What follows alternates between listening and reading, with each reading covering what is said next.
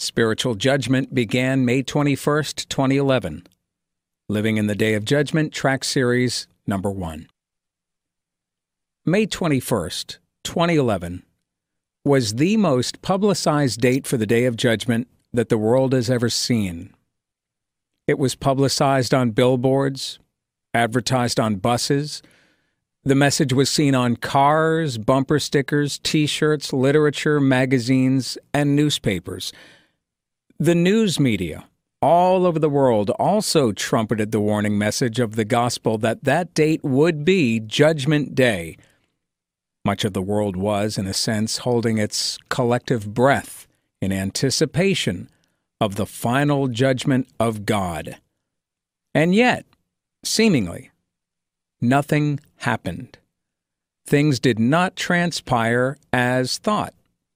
There was no worldwide earthquake and awful circumstances that accompanied the date of May 21, 2011.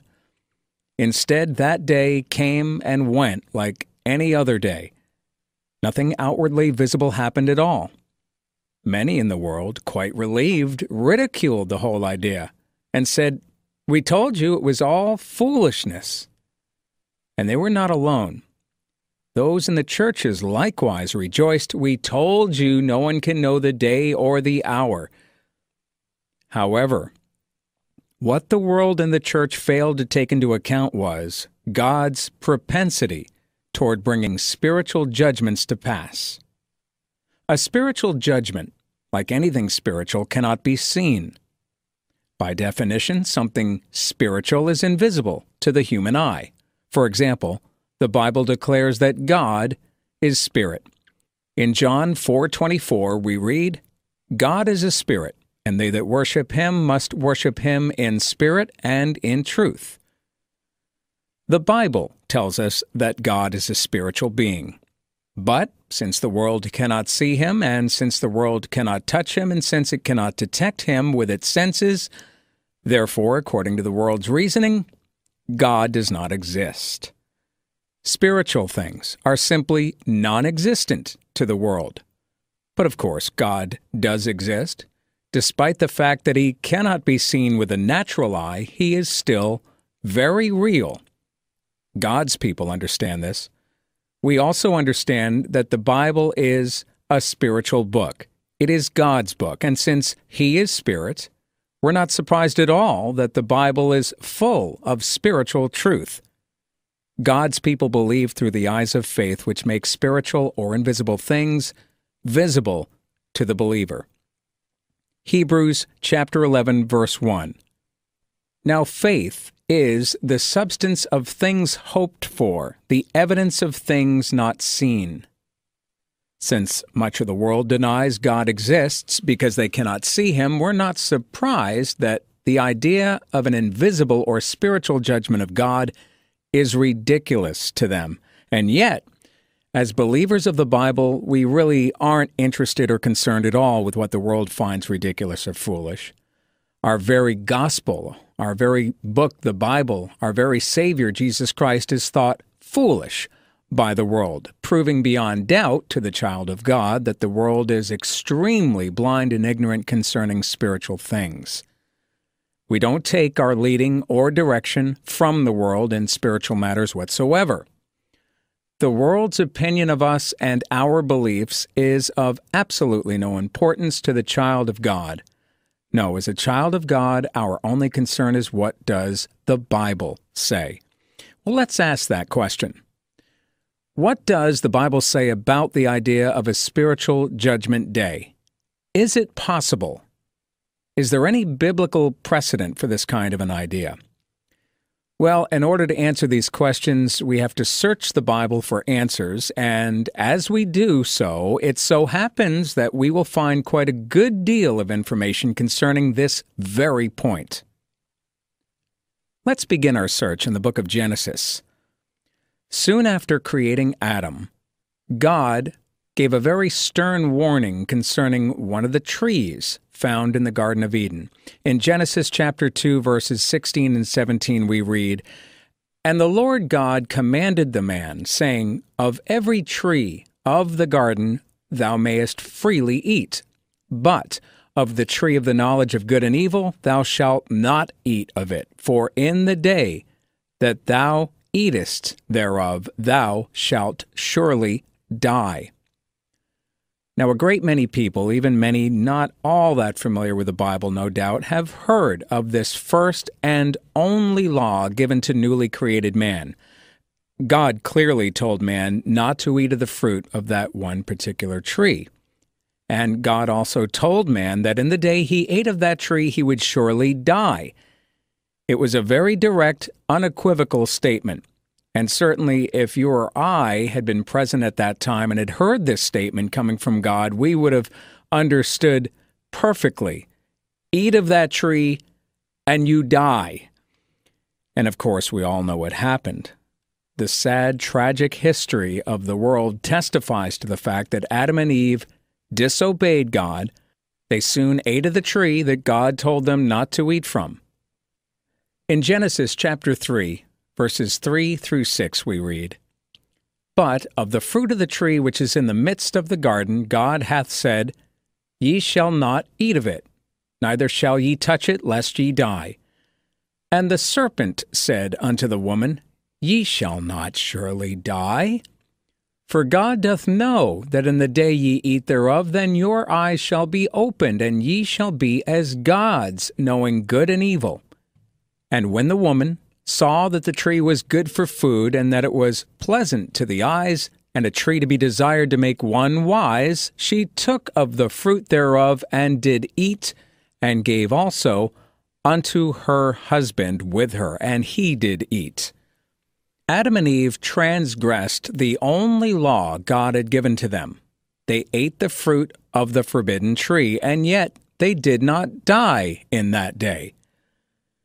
If you were to read the entire historical account found in Genesis chapter 3, you will not find Adam nor his wife Eve falling over and dying after eating from the fruit of that tree. As a matter of fact, the Bible records Eve giving birth, having one of her children killed, Abel, and then giving birth to more children, all after eating the fruit of the forbidden tree. The Bible also records Adam living for hundreds of years thereafter.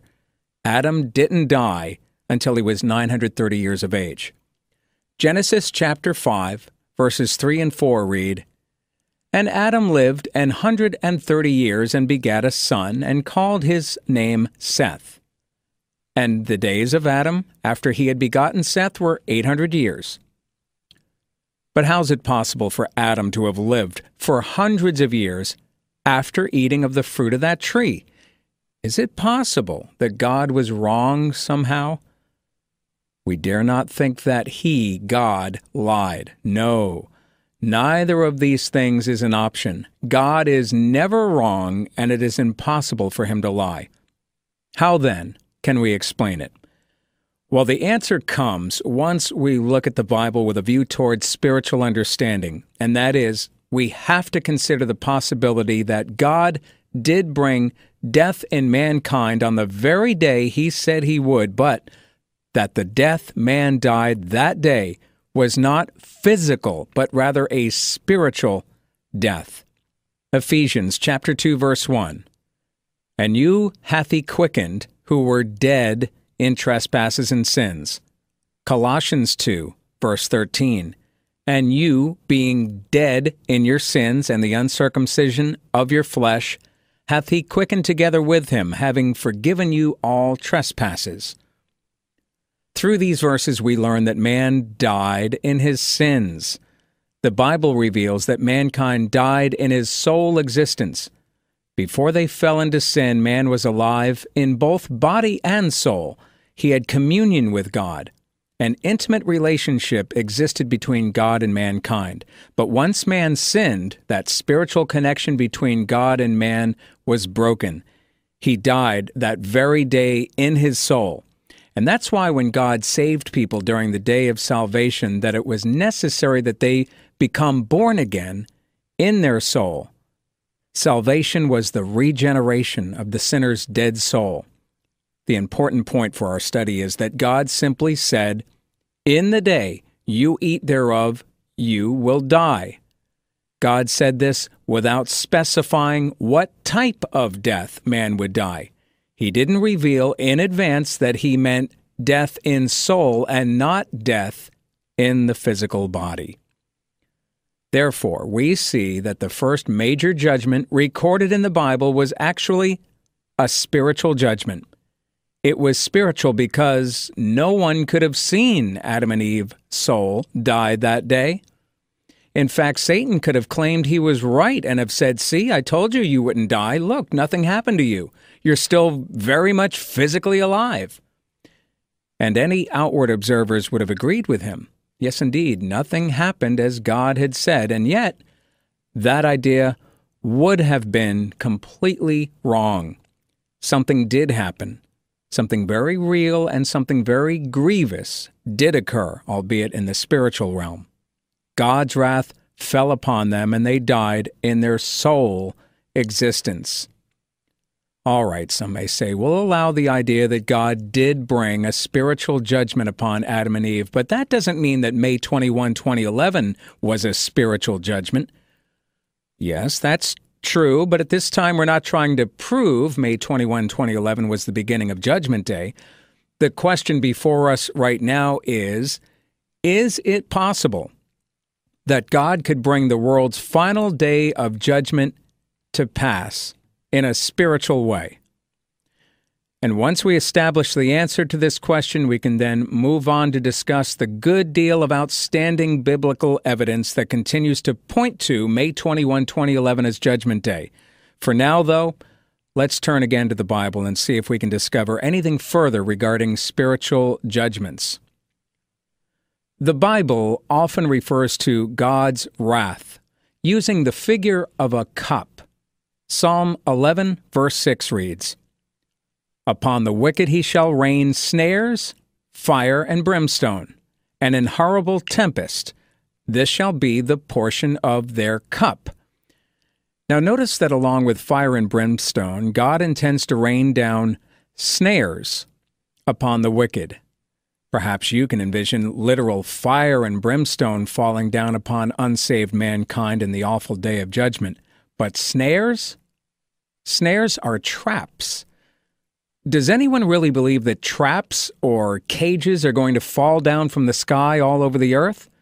Of course not. God added this word snares in order to assist us in understanding that the cup of wrath given to all the unsaved people of the world will be a spiritual cup. It's not literal, but spiritual judgment.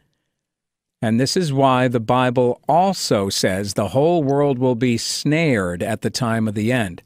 Luke 21, verses 34 and 35. "And take heed to yourselves, lest at any time your hearts be overcharged with surfeiting and drunkenness and cares of this life, and so that day come upon you unawares. For as a snare shall it come on all them that dwell on the face of the whole earth." On May 21, 2011, as the world rejoiced and exclaimed, "Nothing happened," and the church was along with them, at that very time, God ensnared all of the unsaved people of the earth in and out of the churches and began to give them the cup of his fury to drink. The Bible also reveals to us that Jesus Christ took upon himself the sins of his people, and that God poured out his wrath upon Christ, punishing him in their place. The Lord Jesus entered into the human race in order to demonstrate and show forth his glorious atoning work. While in the Garden of Gethsemane, he began to experience God's wrath while making this demonstration in Matthew 26, verses 39 and 42. "And he went a little further, and fell on his face and prayed, saying, O my Father, if it be possible, let this cup pass from me. Nevertheless, not as I will, but as thou wilt. He went away again the second time, and prayed, saying, O my Father, if this cup may not pass away from me, except I drink it, thy will be done. Jesus drank of the cup of the wrath of God. But what did this mean? Did fire bolts come down from heaven to destroy him? No, there was nothing like that. Actually, any outward observer in the Garden of Gethsemane would have only seen a sorrowful and grieved Jesus, nothing else. There were no outward indications of God's wrath at all. In other words, Christ's drinking of the cup of the wrath of God while in the Garden of Gethsemane was not a physical judgment, but rather a spiritual judgment. Jesus suffered greatly due to his experiencing punishment in the spiritual realm.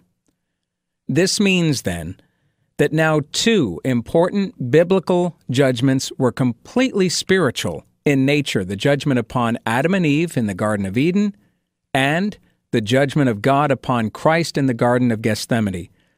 These two judgments by themselves present sufficient evidence to support the idea of Judgment Day occurring in a spiritual way. At least the existence of these biblical precedents ought to move the sincere child of God to honestly investigate this as a genuine possibility.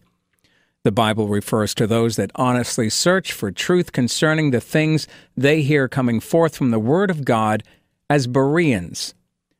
Acts chapter 17, verses 10 and 11. And the brethren immediately sent away Paul and Silas by night into Berea. These were more noble than those in Thessalonica, in that they received the word with all readiness of mind, and searched the Scriptures daily, whether those things were so. God's people do not just simply ignore information from the Bible with a dismissive wave of their hand, but rather they listen carefully and then check out the things they are hearing in the Bible to see if they are true or not. Those two judgments of God that we just learned about aren't all. There's also another judgment for us to consider: the judgment of God upon the New Testament churches. 1 Peter chapter 4, verse 17 reads, For the time is come that judgment must begin at the house of God. And if it first begin at us, what shall the end be of them that obey not the gospel of God? God has provided us with great amounts of information in His Word, pointing to His end-time plan to bring to pass judgment on the world's congregations. He also uses the figure of a cup to picture the outpouring of His wrath upon those in the churches and congregations. Jeremiah chapter 25, verses 15 through 18. For thus saith the Lord, Take the wine cup of this fury at my hand, and cause all the nations to whom I send thee to drink it. And they shall drink and be moved and be mad because of the sword that I will send among them. Then took I the cup at the Lord's hand, and made all the nations to drink unto whom the Lord had sent me, to wit, Jerusalem and the cities of Judah. God first gives the cup to Jerusalem, which is a figure of the churches, and then He gives the cup to the rest of the nations, pointing to the world. Jeremiah chapter 25, verse 29. For lo, I begin to bring evil on the city which is called by my name. And should ye be utterly unpunished, ye shall not be unpunished. For I will call for a sword upon all the inhabitants of the earth, saith the Lord of hosts. By God's goodness and grace, He's revealed to us that the church age ended. Judgment began on the churches in the year 1988. God's Spirit came out of the midst of the New Testament congregations at that time, and immediately the light of the gospel was put out within all the churches of the world. And yet, despite the Bible's teaching on this point, the New Testament churches continue on completely undisturbed by this terrible truth. Many of their pastors and elders have heard about the Bible's teaching regarding judgment upon them, but they dismiss it and completely disregard it. But how can they ignore such an enormous teaching of the Scriptures, especially on such a grave point? They are able to ignore it and dismiss it as nothing because it is a judgment found in the spiritual realm. The Spirit of God could never be seen while in the midst, and also could not be seen once He had left them. The darkness that presently engulfs all churches all over the world is a spiritual darkness. It cannot be detected with physical sight and natural understanding. But God's people are able to understand and detect these things based upon discernment or spiritual sight that God has given to them.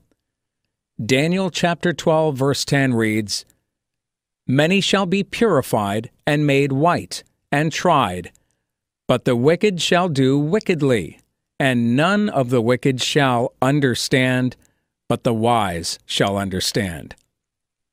God's elect heard and understood the seriousness, the reality of the judgment on the churches, despite the fact that it was entirely a spiritual judgment. Now, we've now examined 3 biblical judgments, and we've found something remarkable. Each one of these 3 judgments can only be described as being spiritual in nature. And we're not speaking of minor, unknown, and rather obscure judgments, but 3 of the most major judgments recorded in the Bible. How could we discuss anything more important than God's judgment upon mankind in the Garden of Eden, or God's judgment upon Christ in Gethsemane, or God's judgment upon the New Testament corporate church during the period of the Great Tribulation? As a matter of fact, it would be impossible to name a judgment in the Bible more important than these 3. And that leads us back to our main question. Does the Bible teach spiritual judgments? After searching the Bible, we can say with assurance that yes, it does. The Bible does indeed teach that God brings spiritual judgments unseen to the naked eye to pass upon mankind due to their sin.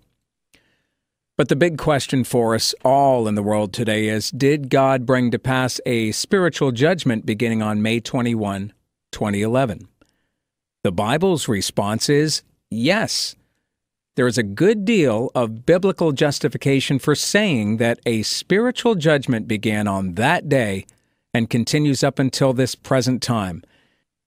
In fact, the biblical evidence is so strong that we really need to ask ourselves, how could it be that we had never previously considered a spiritual judgment as even a possibility for the final judgment? We should note, however, that the Bible does teach us that God will physically and very literally destroy this world on the last day of Earth's existence.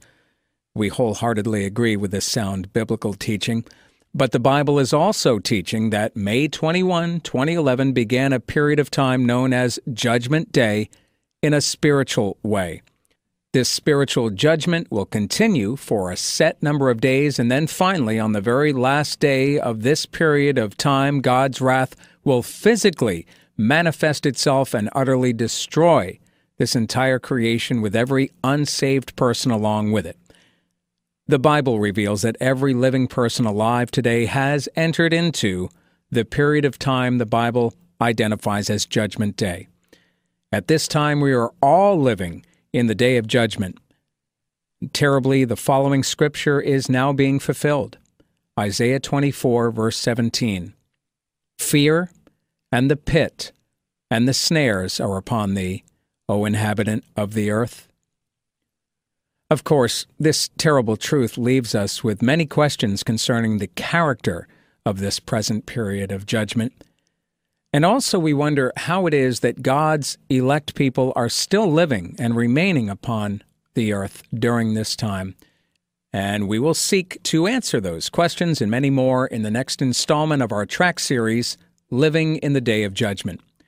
For more information, visit ebiblefellowship.com or ebible2.com. Visit our Facebook page at www.facebook.com/ebiblefellowship. And you can also visit our YouTube channel with eBible Fellowship on YouTube. Send us a message, question, or comment to ebiblefellowship@juno.com or write us at eBible Fellowship, P.O. Box 1393, Sharon Hill, Pennsylvania, 19079, USA.